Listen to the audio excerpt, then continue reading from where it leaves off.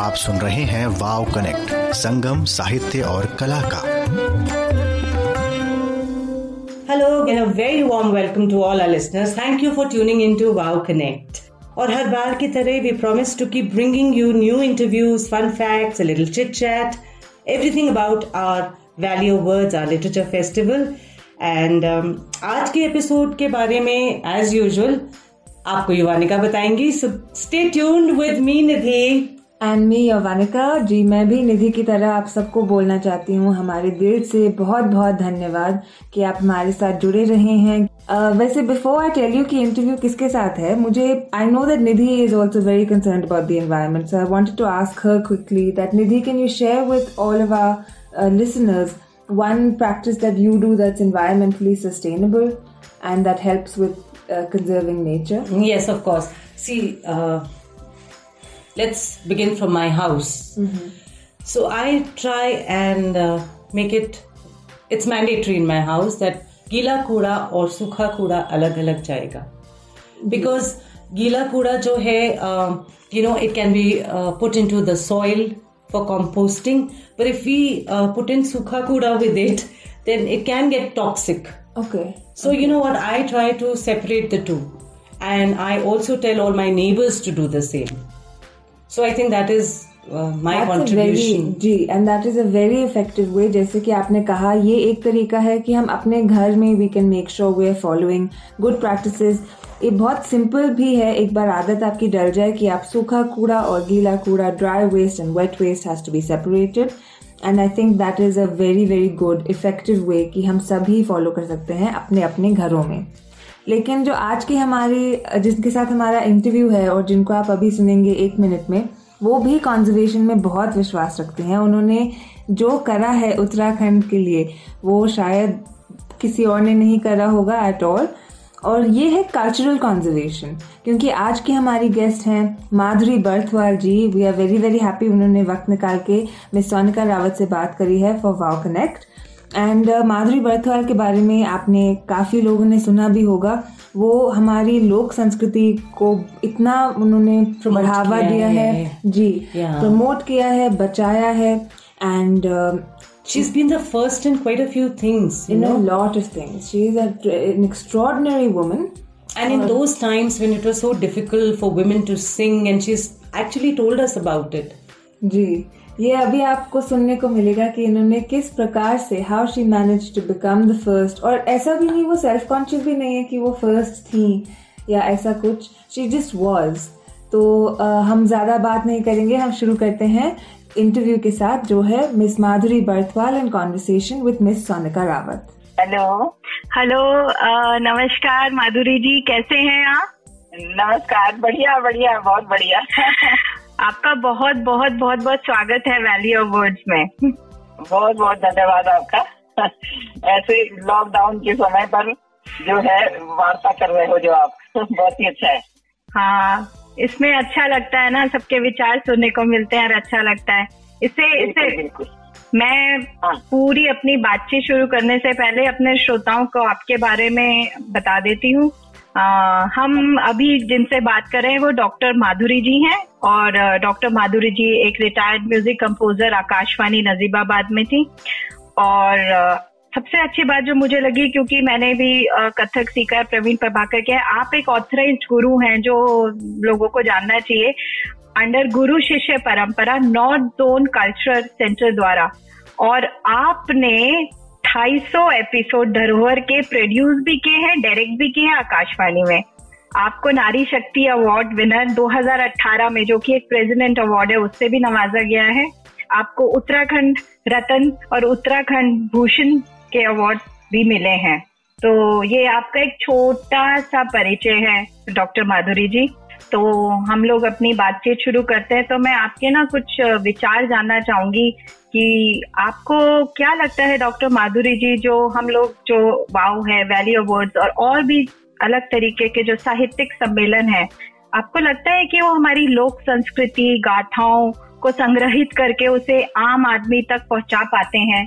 देखिए, एक जो है बोलने वाली बात होती है कि हाँ बोल दिया और फिर दिलोरा पीट दिया और करा कुछ नहीं जी. पर सबसे बड़ी बात ये है कि संजीव चोपड़ा जी को मैं बहुत बहुत धन्यवाद देना चाहूंगी कि उनकी कितनी बढ़िया सोच है। और उसके बाद ये नहीं है कि खाली उन्होंने बोला ही है, उन्होंने करके दिखाया उसको। मैंने तो तब देखा जब वर्ड में जो मेरे को तो मैं तो शायद उन दिनों परिचय भी नहीं था मेरा, लेकिन उन्होंने इन महिलाओं को, जो आम महिलाएं हैं, जिनको कि घर पर जो रहती हैं हमेशा अपने बच्चों के साथ, अपने पति की हिफाजत में, या उनके लिए जो भी समर्पित रहती हैं अपने घर के लिए, उनको जब मैंने सिखाया तो उनको उन्होंने मंच दिया जी। और मंच दिया, जब मंच मिलेगा उनको, तब उनकी जो शर्माने वाली प्रवृत्ति है या जो पीछे रहने वाली प्रवृत्ति है उसको आगे बढ़ने का एक मौका मिलेगा। जब सृष्टि की उत्पत्ति हुई तो भगवान शंकर ने इसी स्थान को जो है केदार खंड के रूप में मान्यता प्रदान करी, और केदार खंड जो हमेशा जीवित रहेगा, हमेशा केदार खंड जीवित रहेगा, उसके लिए उन्होंने इसको चुना और सृष्टि की रचना हुई, है ना। तो उस चीज को जो है मैं सोचती हूँ ईश्वर भी उनको आशीर्वाद देगा कि उन्होंने इस संस्कृति को, इस बहुत वैदिक काल की संस्कृति को उन्होंने पुनर्जीवित करने के लिए बीड़ा उठाया है। तो इसमें अवश्य जब एक बार सोच हो जाती है और उसमें कदम आगे बढ़ जाता है तो वो जो है फलीभूत जरूर होता है। सिर्फ एक ही कदम रखा है राही शौक में, उम्र भर हम मंजिल को तरसते रहे। एक ही कदम उठाया जाता है, अच्छा या बुरा जी। अच्छा कदम उठाया तो अच्छा ही अच्छा होगा। बहुत बढ़िया आपकी सोच है। Thank you so much doctor Madhuri ji. और आपके बारे में तो जितना जानेंगे उतना इंटरेस्टिंग भी है और उतना ही काफी, कहते हैं ना, जोश भरा है। मतलब आप बहुत सारे लोगों के लिए रोल मॉडल हैं। तो हम क्योंकि मुझे पता है कि आप बहुत सारे बच्चों को, महिलाओं को निःशुल्क मतलब ट्रेनिंग देती हैं। आप बिल्कुल उनसे कुछ नहीं लेती हैं और एक तरह से आप उन्हें प्लेटफॉर्म दे रहे हैं, आप उन्हें एम्पावर कर रहे हैं अपनी संस्कृति के थ्रू। फोक डांस हो गया, चाहे फोक म्यूजिक हो गया, चाहे म्यूजिक हो गया। तो आप इसके बारे में आप मुझे थोड़ा सा वृतांत से बताइए कि यह ख्याल आपके दिमाग में कब और कैसे उत्पन्न हुआ। ऐसा है कि मैं जो है बचपन से तो खैर मैंने बहुत ज्यादा जिसे बोलते हैं उतने कष्ट सहे हैं। कष्ट किस मामले में? शारीरिक कष्ट ही नहीं होता सब कुछ, मानसिक कष्ट भी होता है जी। ठीक है, जब मैं छोटी थी 2.5 साल की, तब मैंने एक कोई कंपटीशन था तो उसमें पिताजी मेरे को ले गए होंगे उस कंपटीशन में, मैं उसमें फर्स्ट आई। तब जो है तभी से मेरे दिल में जो है बहुत मन में ये बैठ गया था कि मुझे यही चुनना है। फिर मेरा एडमिशन करवा दिया गया है वहीं GGI सिलेस्टॉन में और वहीं पली बढ़ी मैं, वहीं अनुशासित नगर तो है ही वो सिलेस्टॉन। बिल्कुल सही बोला आपने। 6ठी क्लास में आई मैं, 6ठी क्लास में पढ़ते तो मेरे पिताजी ने कहा कि बेटा अब ये गुनगुनाना भी नहीं है, नए स्टेज पर जाना है, कोई गाना नहीं गाना, कुछ नहीं गाना। हमारे यहाँ मेरा हुक्का पानी बंद कर देंगे लोग और कि तुम्हारी लड़की जो है गाना बजाना काम कर रही। तो हमारी जो प्रिंसिपल थी वो मुरादाबाद की रहने वाली थी, तो उन्होंने जो है माथुर थी, मिसेज माथुर, तो वो हमारे घर में आई। तब उन्होंने पिताजी से कहा कि इतना बड़ा आपके घर में माता सरस्वती ने इतना बड़ा दान दे रखा आपको, आप इसका मुंह बंद कर रहे हो। मैं आपको माता का पुजारी बिल्कुल नहीं मानती, एक माता को तो आप तिरस्कृत कर रहे हो। तब पिताजी ने कहा कि हमारे यहाँ ऐसा नहीं मानते। तो उन्होंने कहा कि इसको शास्त्रीय संगीत सिखाओ और चुपचाप से बेटा, चुपचाप से आप जो है रियाज करोगे। मैंने बिल्कुल मंत्र सप्तक में रियाज करा और जिससे बाहर आवाज न जाए। पिताजी मेरे को कभी दिल्ली ले गए होंगे सिखाने के लिए, कभी मेरे से 4 दिन कहते 4 दिन के लिए ले गए तो बोला बेटा 40 दिन का याद करना। तब मैं इलाहाबाद गई, कभी नजीबाबाद गई, कभी दिल्ली गई सीखने के लिए क्लासिकल।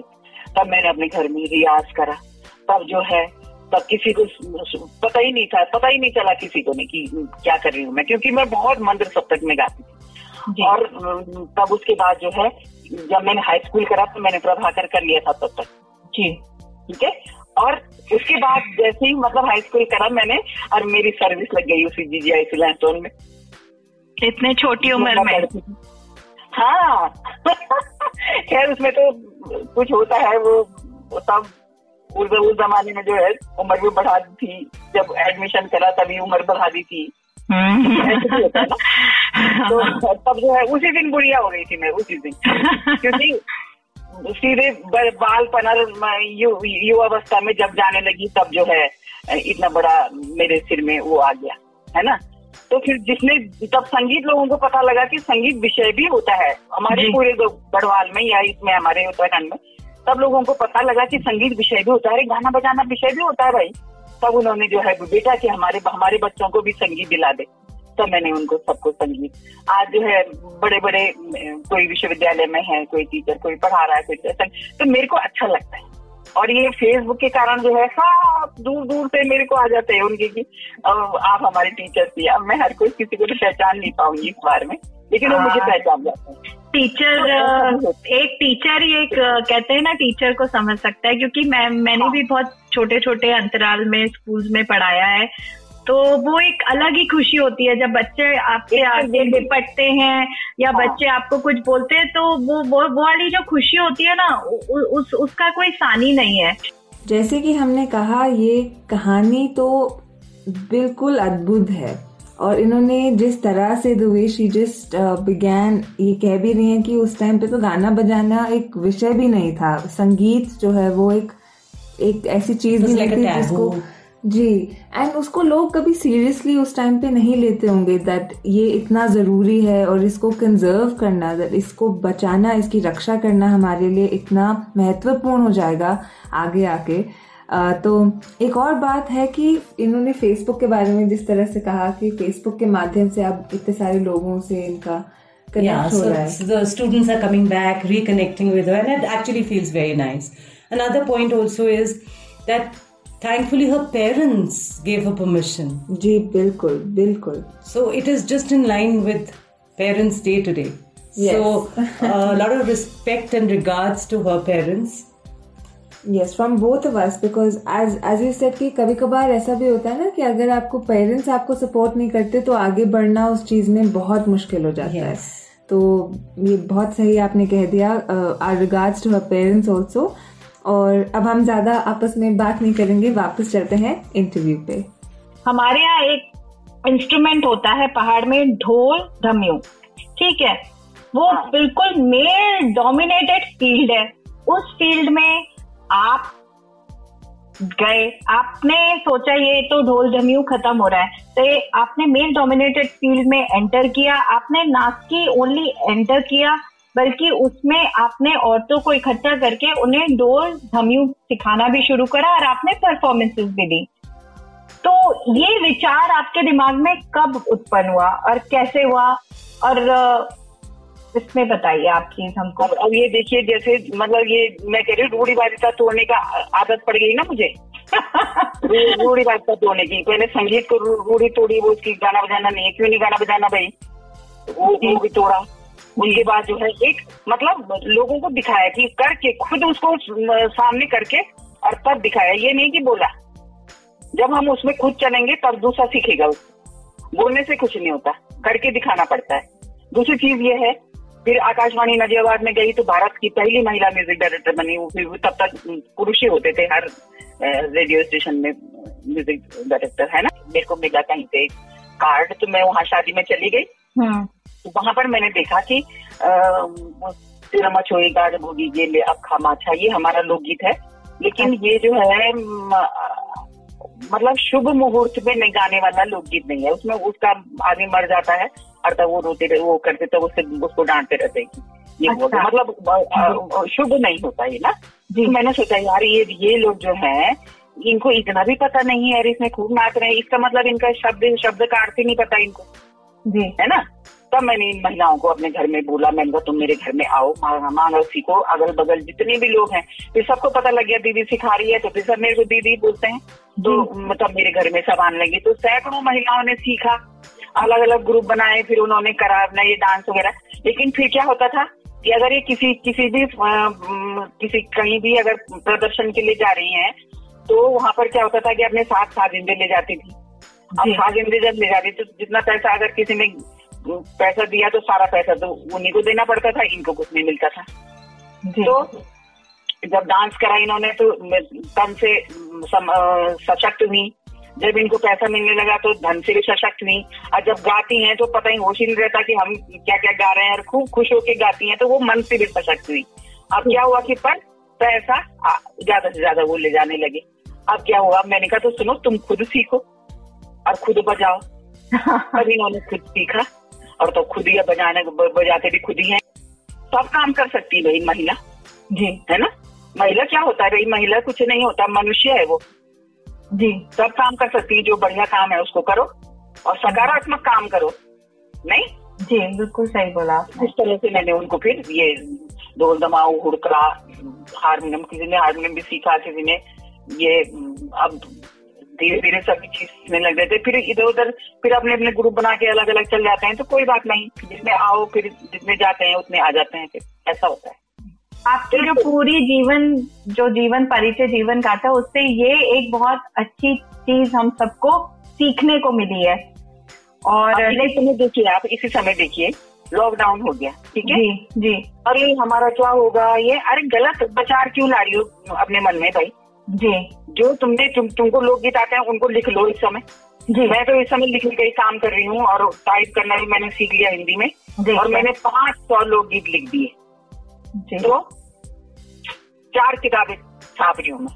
आपसे बात करके डॉक्टर माधुरी जी बहुत बहुत बहुत अच्छा लगा। बहुत सारे हमने पहलू छुए जिनसे हमारे सुनने वाले जो श्रोता हैं उनको भी एक तरह का सशक्तिकरण मिलेगा।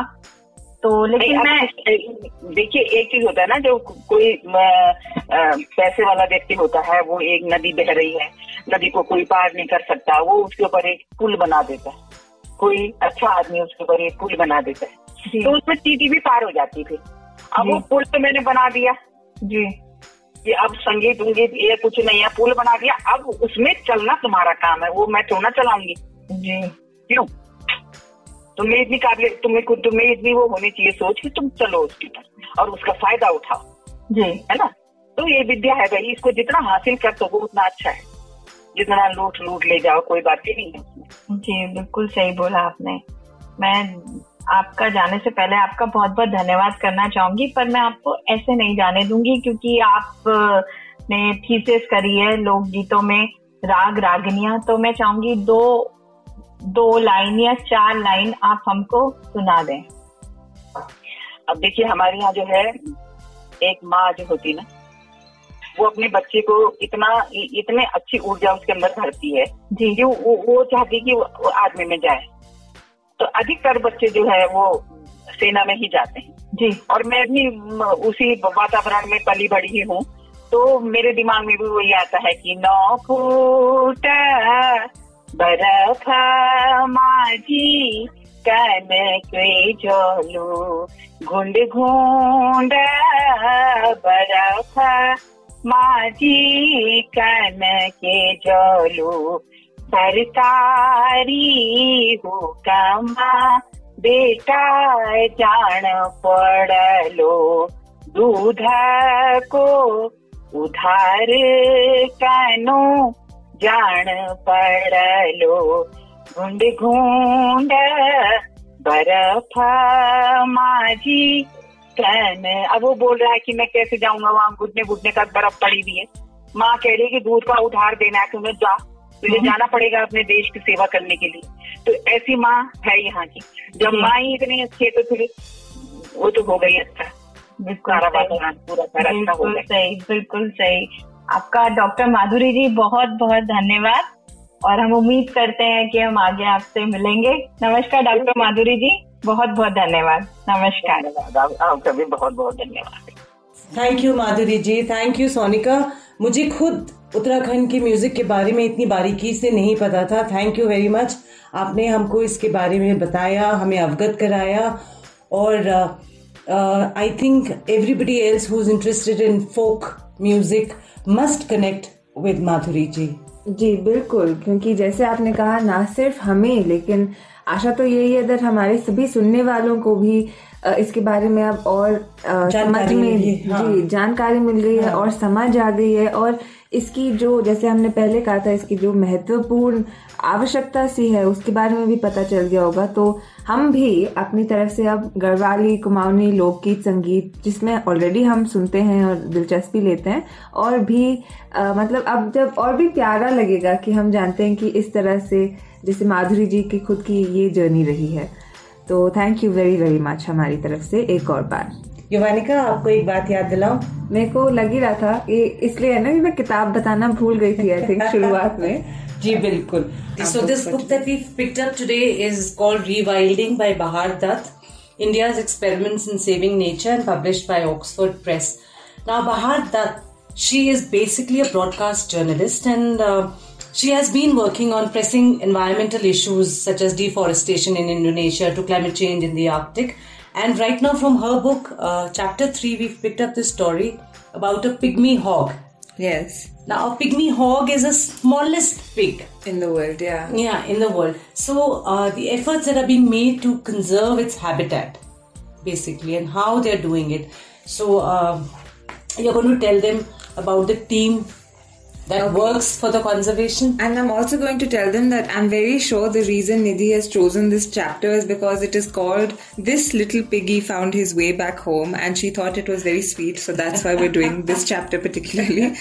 But yes, so the Pygmy Hog Research and Breeding Center is the only site in the world where pygmy hogs, this is the smallest pig in the world as we said, are being bred in captivity with the objective of rewilding them. And this has been undertaken by wildlife biologist Gautam Narayan and veterinarian Parag Deka, who are making sure that this smallest pig in the world doesn't slip down the extinction vortex. So, to just tell you a little bit about the species, it was first recorded in 1847, although very little was known about it at that time, and pygmy hogs were never reported to be plentiful to begin with, and by the 1960s, the species was already feared extinct by naturalists such as EPG. So that begs the question, and she asks this question a couple of pages later, why is the pygmy hog so vulnerable to changes in its external environment? Well, pygmy hogs are dependent on and specifically adapted to undisturbed patches of grasslands, typically comprising dense tall grass, mixed with a wide variety of herbaceous plants and early colonizing shrubs and young trees. Now, these grasslands are also crucial for species like one-horned rhinoceros, swamp deer, hog deer, water buffalo, hispid hare, and the Bengal florican. Now, historically, these grasslands were probably maintained by changing river courses as well as by grazing and trampling. Pressures from large herbivores such as rhinos, elephants, buffalo, and deer. With the extermination of sharp decline in large wild herbivore populations, this control mechanism had more or less vanished, thus endangering the hog. Yes, and in fact another big factor is wildfires. Yes. She explains at one point that that also can be one of a those hazard. Very big and very destructive because it sets back work done ages. So we're going to skip quite a bit and reach the point where the author has visited the Rajiv Gandhi Orang National Park, which, as we told you, is off of Guwahati. And it's just to explain the environment, it's a largely swampy area with thick grassland situated on the north bank of the Brahmaputra, and this is where the captive breeding program which Gautam Narayan has undertaken has been particularly successful. So incidentally, the day she went there was Bihu, and so everybody was celebrating, of course, and the next morning when she went to the park, there was nobody there because they had all celebrated the day before. So just a couple of points here maybe that are relevant, and then we'll skip ahead again. Okay, so outside the protected area, grasslands are being destroyed. And why do you think they are being destroyed? Because the communities are using those grasslands for thatch. Right. So to work with communities itself can be a Herculean task. And the locals. And that's why we were saying that the government initiative to relocate populations around tiger predominant areas is a very good initiative. And so as she was going about in the grasslands looking for these pygmy hogs, which are very, very shy, she comes up with all these pointers and notes on, for example, working with the local community, which we will see in this last paragraph can be a bit tricky often. So just to conclude, we'll read out the entire last paragraph of this chapter. In the years that it's been active, the Pygmy Hawk Conservation and Breeding Program has helped release 21 social groups comprising 100 individuals into 3 protected areas of Assam, with now plans to take this project outside Assam to West Bengal. For Parag and Gautam, the learning curve has been sharp, and they've realized that it can take years, if not decades, of persistent effort to implement a successful recovery program. The efforts to breed and rewild the pygmy hog will go from strength to strength because the aim of the program has always been to ensure that the animals make it back into the wild. The emphasis has always been on how the pygmy hog will make it back home. The only lacuna I found was the limited interaction with the local community, but that is common to many conservation projects in India.